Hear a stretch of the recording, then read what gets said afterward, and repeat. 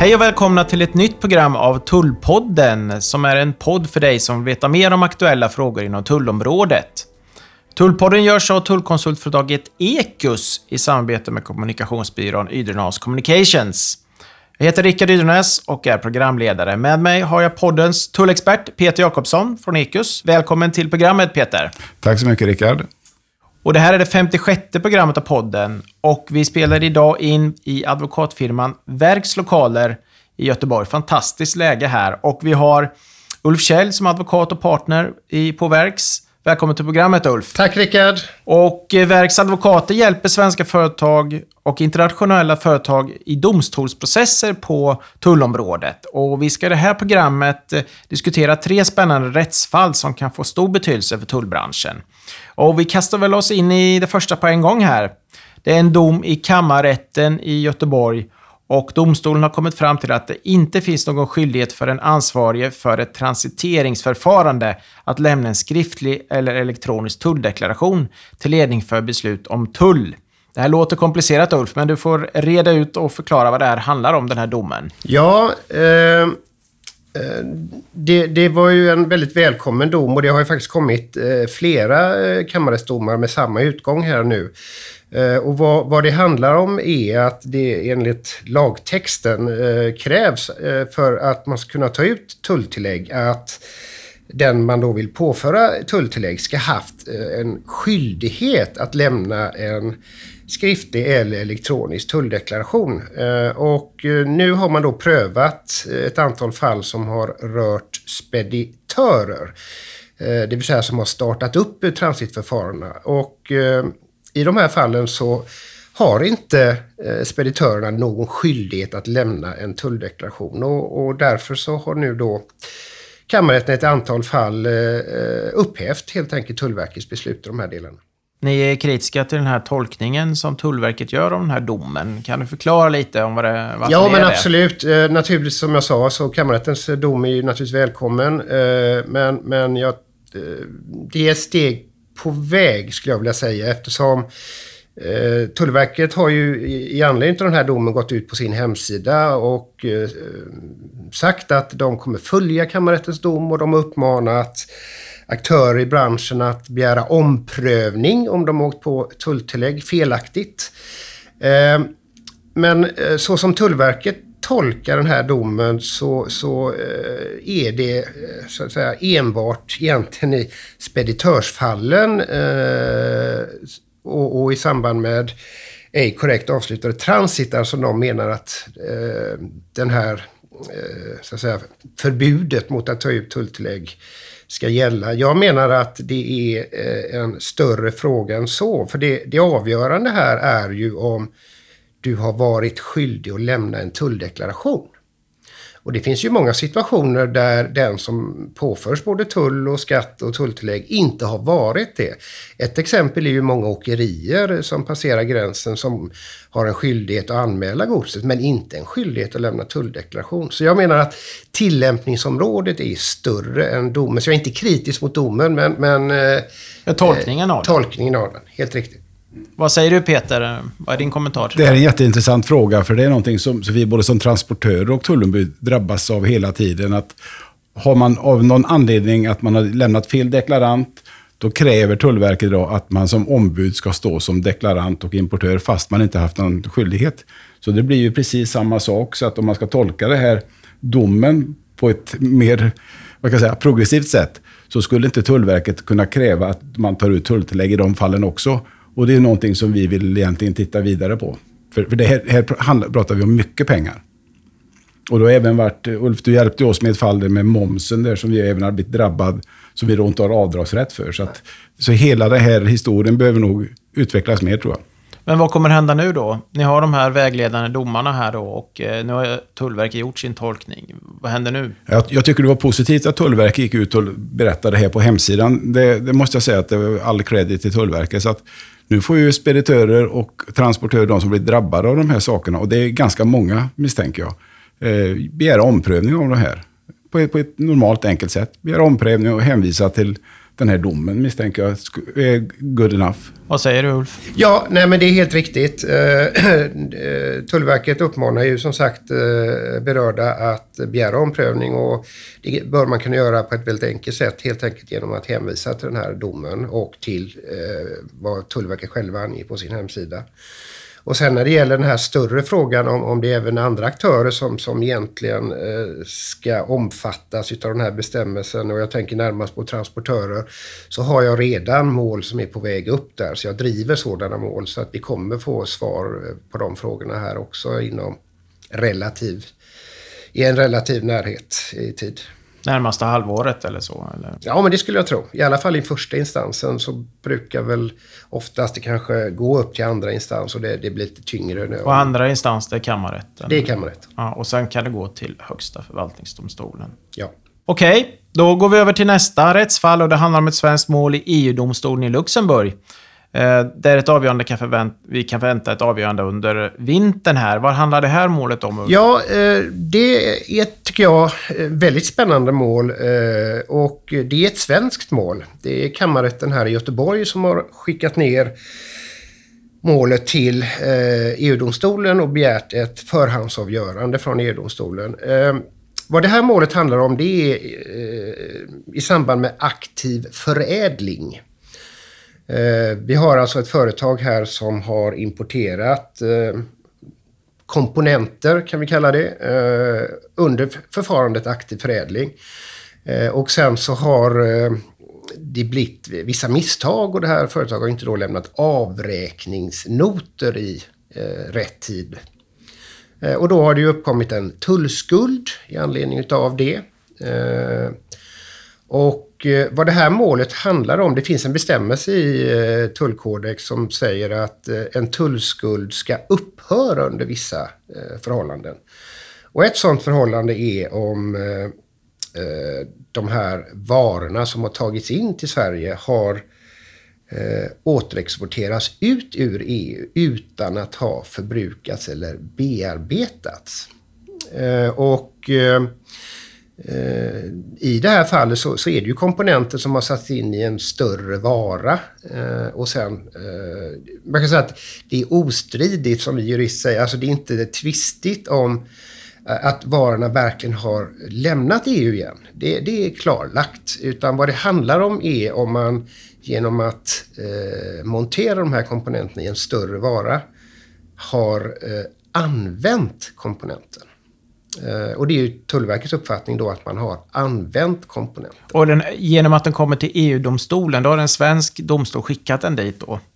För ett avgörande helt enkelt. Ja, man kan säga att den svenska domstolen tar hjälp av EU-domstolen att tolka den här relevanta bestämmelsen. EU-domstolen är ju den yttersta uttolkaren av EU-rätt, och det är ju, alltså tulltaxan vi har, det är ju en EU-rättslig lagstiftning. Hur gör man i andra länder kring sådana här komponenter som är en del av en vara? Ja, jag vågar inte riktigt svara på det, och det man kan konstatera är ju att det finns ju skäl till att målet har skickats ner till EU-domstolen, och det är ju att så att säga hela EU behöver vägledning i den här frågan. Men jag menar, det blir orättvist om vissa länder är jättestränga då, som Sverige, och sen andra länder har väldigt mer, de ser mellan fingrarna eller väldigt mer generösa i sin tolkning. Ja. Då blir det ju skevt på den inre marknaden. Ja, det blir ju det, och det är därför vi har EU-domstolen som så att säga ska tala om vad som gäller för hela EU, och typiskt sett så kan man väl säga att vi här i norr kanske är mer strikta när det gäller tillämpning av tullagstiftning än vad man kanske är söderut i Europa. Det är lite generaliserande naturligtvis, men jag skulle nog säga att det är på det sättet. Men du är också kritisk till Tullverkets tolkning i det här fallet också? Ja, det är jag, därför att jag tycker att det förfelar hela förfarandet med aktiv förädling. I grund och botten så för att det ska utgå tull och även moms så bygger det på att en vara ska konsumeras i landet. Konsumeras, förbrukas eller användas. Och genom att montera in en komponent i en större vara så menar jag att man inte kan anses använda varan. Det här, som sagt, Tullverket har en annan uppfattning och vem som har rätt eller fel, det får ju nu EU-domstolen avgöra. Har man svarat någonting från Tullverket hur man skulle agera i ett sånt här fall för att göra det korrekt? Nej, alltså de menar ju att genom att montera in komponenter på det här sättet som jag beskriver så använder man den. Så att man kan ju inte göra någonting annat. Sen en annan sak är ju att anledningen till att den här frågan har kommit upp, det är ju att ett företag i grund och botten har gjort fel genom att inte lämna in avräkningsnoter rätt tid. Så liksom gör man det så har man ju inget problem i och för sig då. Men i de här situationerna som nu kommer prövas så skulle man inte kunna gjort på ett annat sätt. Utan det är frågan helt enkelt hur det här ordet används ska tolkas. Man kan förvänta sig att det här måste ju vara väldigt omfattande, tänker jag. Jag menar, de flesta varor idag är väl förädlingsvaror, är det inte så? Jo, det här kommer få en väldigt stor betydelse, det här målet för väldigt många företag och vi i Sverige har ju väldigt mycket tillverkningsindustri och vi exporterar väldigt mycket. Så absolut, det kommer att ha stor betydelse. Och hur ser tidsprocessen ut nu i EU-domstolen? Ja, alltså det ska ju, så vitt jag förstår, vara en muntlig förhandling som antagligen kanske kommer hållas i slutet på det här året, möjligen. Och sen ska ju generaladvokaten komma med ett förslag till avgörande och sen kommer domen. Så att vintern sa vi här, det kan även vara kanske fråga om våren nästa år. Men jag skulle väl tro att inom ett halvår borde vi ha ett avgörande. Och under tiden då fram till dess, vad händer då? Ja, alltså det här målet i EU-domstolen, det driver inte jag. Däremot har jag flera mål i svenska domstolar som gäller samma sakfråga. Och där har domstolarna, vilket är väldigt klokt, vilande förklarat de målen. Så att det händer ingenting om målen nu i avvaktan på EU-domstolens dom. Och det tycker jag är väldigt klokt eftersom processekonomiskt så är det ju förkastligt att sitta och processa när frågan ändå kommer att avgöras av EU-domstolen här inom relativt kort tid. Mycket intressant tycker jag. Och vi har ett tredje rättsfall och det ska prövas av Högsta förvaltningsdomstolen. Och det handlar om en tolkning och tillämpning av tulltaxan. Hur begreppet varor som omfattas av importtull ska tolkas i fall där tullsatsen är 0% för varor som har förts till Sverige utan att tullklareras på korrekt sätt. Kan du förklara vad det här handlar om? Ja, men absolut. Jag får inledningsvis säga att som tulljurist så är man väldigt glad över både det här målet som nu har skickats till utav en svensk domstol till EU-domstolen och att nu Högsta förvaltningsdomstolen faktiskt meddelar prövningsdag i ett tullmål. För det har man inte gjort särskilt ofta tidigare. Så det är väldigt roligt. Som du säger så handlar ju det här målet om en tullskuld som har uppkommit genom att en bristande efterlevnad enligt artikel 79. Och en förutsättning då för att du ska kunna debitera tull enligt den här bestämmelsen, det är att varan, som det står i lagtexten, omfattas utav tull. Och i det här målet som nu då har fått prövningstillstånd så har då gäldenären, företaget, inte påförts tull, för varan är ju inte tullpliktig, alltså tullsatsen är 0%, men däremot så har företaget påförts mervärdeskatt. Och den här mervärdeskatten menar ju då Tullverket och Skatteverket för övrigt är ju då ej avdragsgill eftersom den har uppkommit till följd av bristande efterlevnad, så att det blir en reell kostnad för företaget.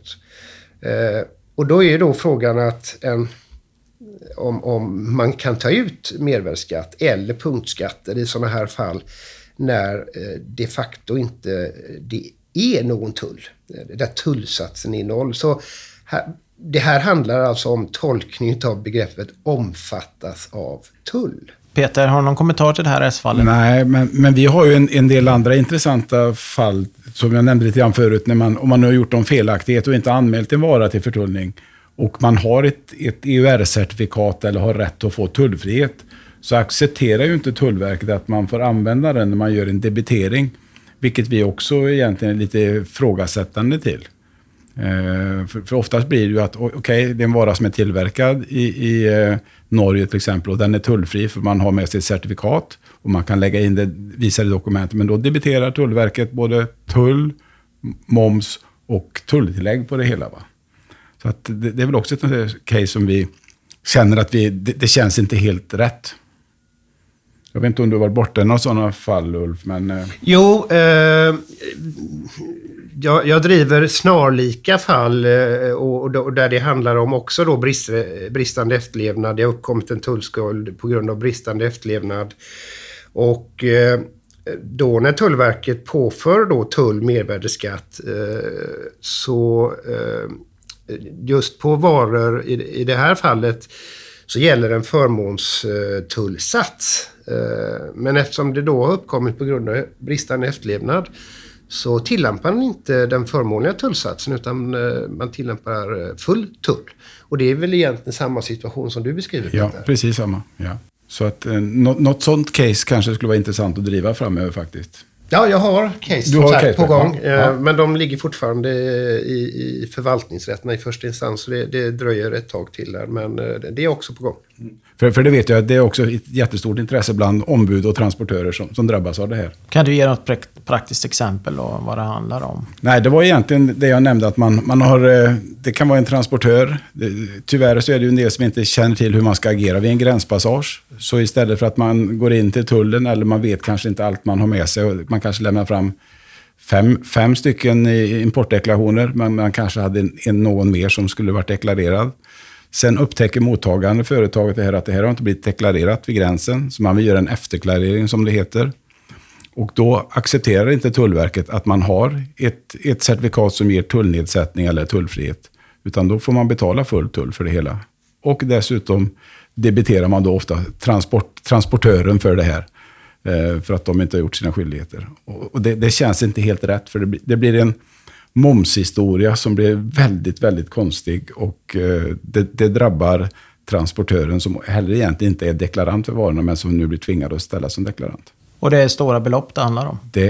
Jag skulle nästan kunna tänka mig att så som det ser ut på gränserna idag så skulle jag tro att det här sker dagligen. 6-siffriga belopp? Ja, vi pratar hundratals miljoner de senaste åren. Oj då. Mm. Ja, nej, det här är en stor fråga och de här företagen som drabbas av det här, det blir ju liksom dubbla eller trippla sanktioner egentligen. Därför att dels så åker de på en tull som de kanske egentligen inte, alltså det är inte deras varor men de åker på tullen och de får inte tillämpa en förmånlig tullsats eller tullfrihet som det kanske skulle ha varit egentligen. De åker på mervärdesskatt som inte är avdragsgill. Och oftast får de också ett tulltillägg. Så att det blir totalt sett en väldigt hård sanktion. Ja, vad gör vi åt det här då? Ja, nu jag känner mig trygg i och med att Ulf driver de här casen. Men som sagt, de här är av jättestort intresse för hela ombuds- och transportbranschen, hela speditionsbranschen. Så att vi ser fram emot de här domarna i de här casen. Men jag menar, om då Tullverket har en strikt tolkning, vad hjälper då domen till? Ja, man kan ju hoppas att domen har en annan tolkning än vad Tullverket har. Det vi menar på att man ska ha rätt deklarant för de här sändningarna. Och det som förvånar mig lite grann är transiteringarna. Jag är ju gammal i Tullverket, jag slutade för många år sedan. Men då gick man ju alltid på mottagaren först. Idag så går man på huvudansvarig i Sverige. Så om en transportör till Tyskland, en transitering dit ner, inte avslutas korrekt, då går man direkt på den huvudansvariga. Så jobbade vi aldrig förr i Tullverket. Utan då gick man alltid på mottagaren. Har ni tagit emot godset? Ja, då har tullskulden uppstått i Tyskland. Inte att man debiterar det i Sverige. Och där ändrade sig Tullverket för ett antal år sedan sin tolkning. Och därför är det ganska bra att man får reda ut det här. Och varför gjorde man det då? Jag vet inte, men vi har case med kemikalieskatt där vi har debiterade i Sverige där faktiskt tullskulden och kemikalieskatten skulle uppdebiteras i Tyskland. Men Tyskland har ingen kemikalieskatt, så det här blir liksom dubbelt upp, va? Så att de här tolkningarna, de här domarna som kommer framöver ska bli väldigt intressant att följa. De är viktiga för er som tullombud. Ja, i högsta grad. Och för transportörerna förstås. Ja, och även för företagen. Och företagen. För det ställer till lite grann med momsredovisning och sånt också. Om vi som ombud blir uppdebiterade moms som inte vi kan dra av, hur ser det då ut i importörens redovisning? Man har tagit emot varorna, man har betalt en faktura från en leverantör, men man har ingen styrkan bevis på att den är förtullad. Och man har inte fått någon faktura ifrån oss på att vi har sålt varan till dem. Så att det rimmar inte riktigt. I min uppfattning i alla fall. Ja, ser vi några trender nu, Ulf, på det här området? Alltså är det många fall som du ser? Hur ser det ut, landskapet? Om du kan ge oss lite vägledning här. Jo, men rent allmänt när det gäller tullprocesser så ska jag vilja säga att jag tror att företagen har blivit mer medvetna om att det här är tull och de är en kostnad som vilken annan kostnad som helst som ett företag drabbas av. Och att de då är mer benägna att faktiskt driva tullprocesser om de anser att de inte har blivit behandlat korrekt. Jag har ju jobbat med tullprocesser faktiskt i 20 år nu, och i början när jag började processa så var det faktiskt ganska ovanligt med tullprocesser. Medan det faktiskt är betydligt vanligare idag. Så företagen vågar liksom ta tillvara sin rätt mer idag än vad man kanske gjorde tidigare. Men om man förlorar så får man betala för kostnaden? Ja, det man riskerar naturligtvis är att om man anlitar ett ombud så är det klart att om man förlorar så står man ju där med dels naturligtvis att få betala tull och vad det nu kan vara, men och sen också naturligtvis för sina rättegångskostnader. Däremot så betalar man ju inte för motpartens kostnader, och man betalar inte heller för domstolshandläggning och sådär. Men det är ju riktigt att driver man processer så tar man ju en risk så tillvida att man kan ådra sig också då naturligtvis ombudskostnader. Är företagen är beredda att ta den risken? Ja, det ska det är jag så säga. Mycket pengar det handlar om helt enkelt. Det är alltså ofta i de här tullmålen så är det faktiskt väldigt stora belopp. Ja, jag märker också att det är betydligt mer tullmål. Vi hade en sån här liten klubb för inbördes beundran i början på 2000-talet. Vi kallar Trade Round Table. Och där vi träffades en gång i kvartalet, och då var det de 20 största företagen i Sverige. Och så skulle vi gå igenom rättsdomar som hade kommit, och det var mest klassificeringsdomar och sådana saker. Det var inte så mycket gällande själva tullprocesserna. Men nu finns det betydligt fler. Det är väldigt intressant. Jag tänkte vi skulle prata lite också om ni ser några andra frågor på tullområdet som blir stora och som kommer att få effekt på just när det gäller rättsfall. Vi har ju Brexit nu och vi har covid-19, och hur ser ni på det?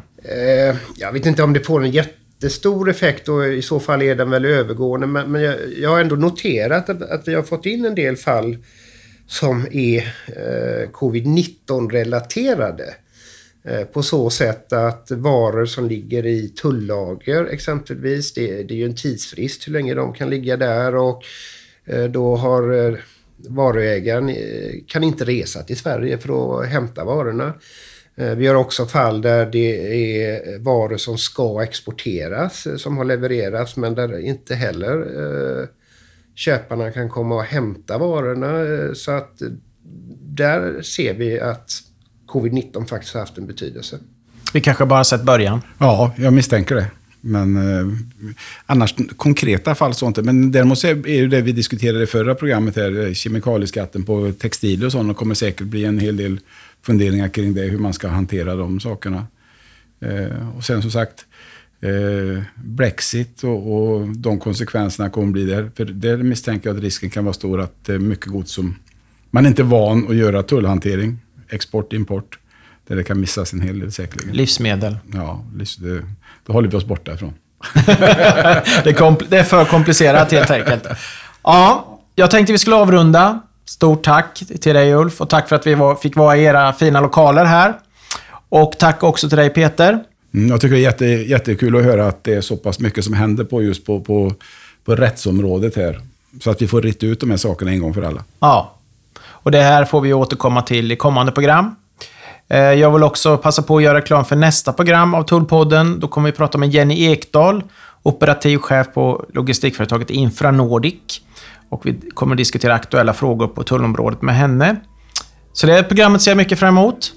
Och jag vill också informera dig som lyssnar att du kan lyssna på Tullpodden i joggingspåret, på gymmet och på skogspromenaden i höst.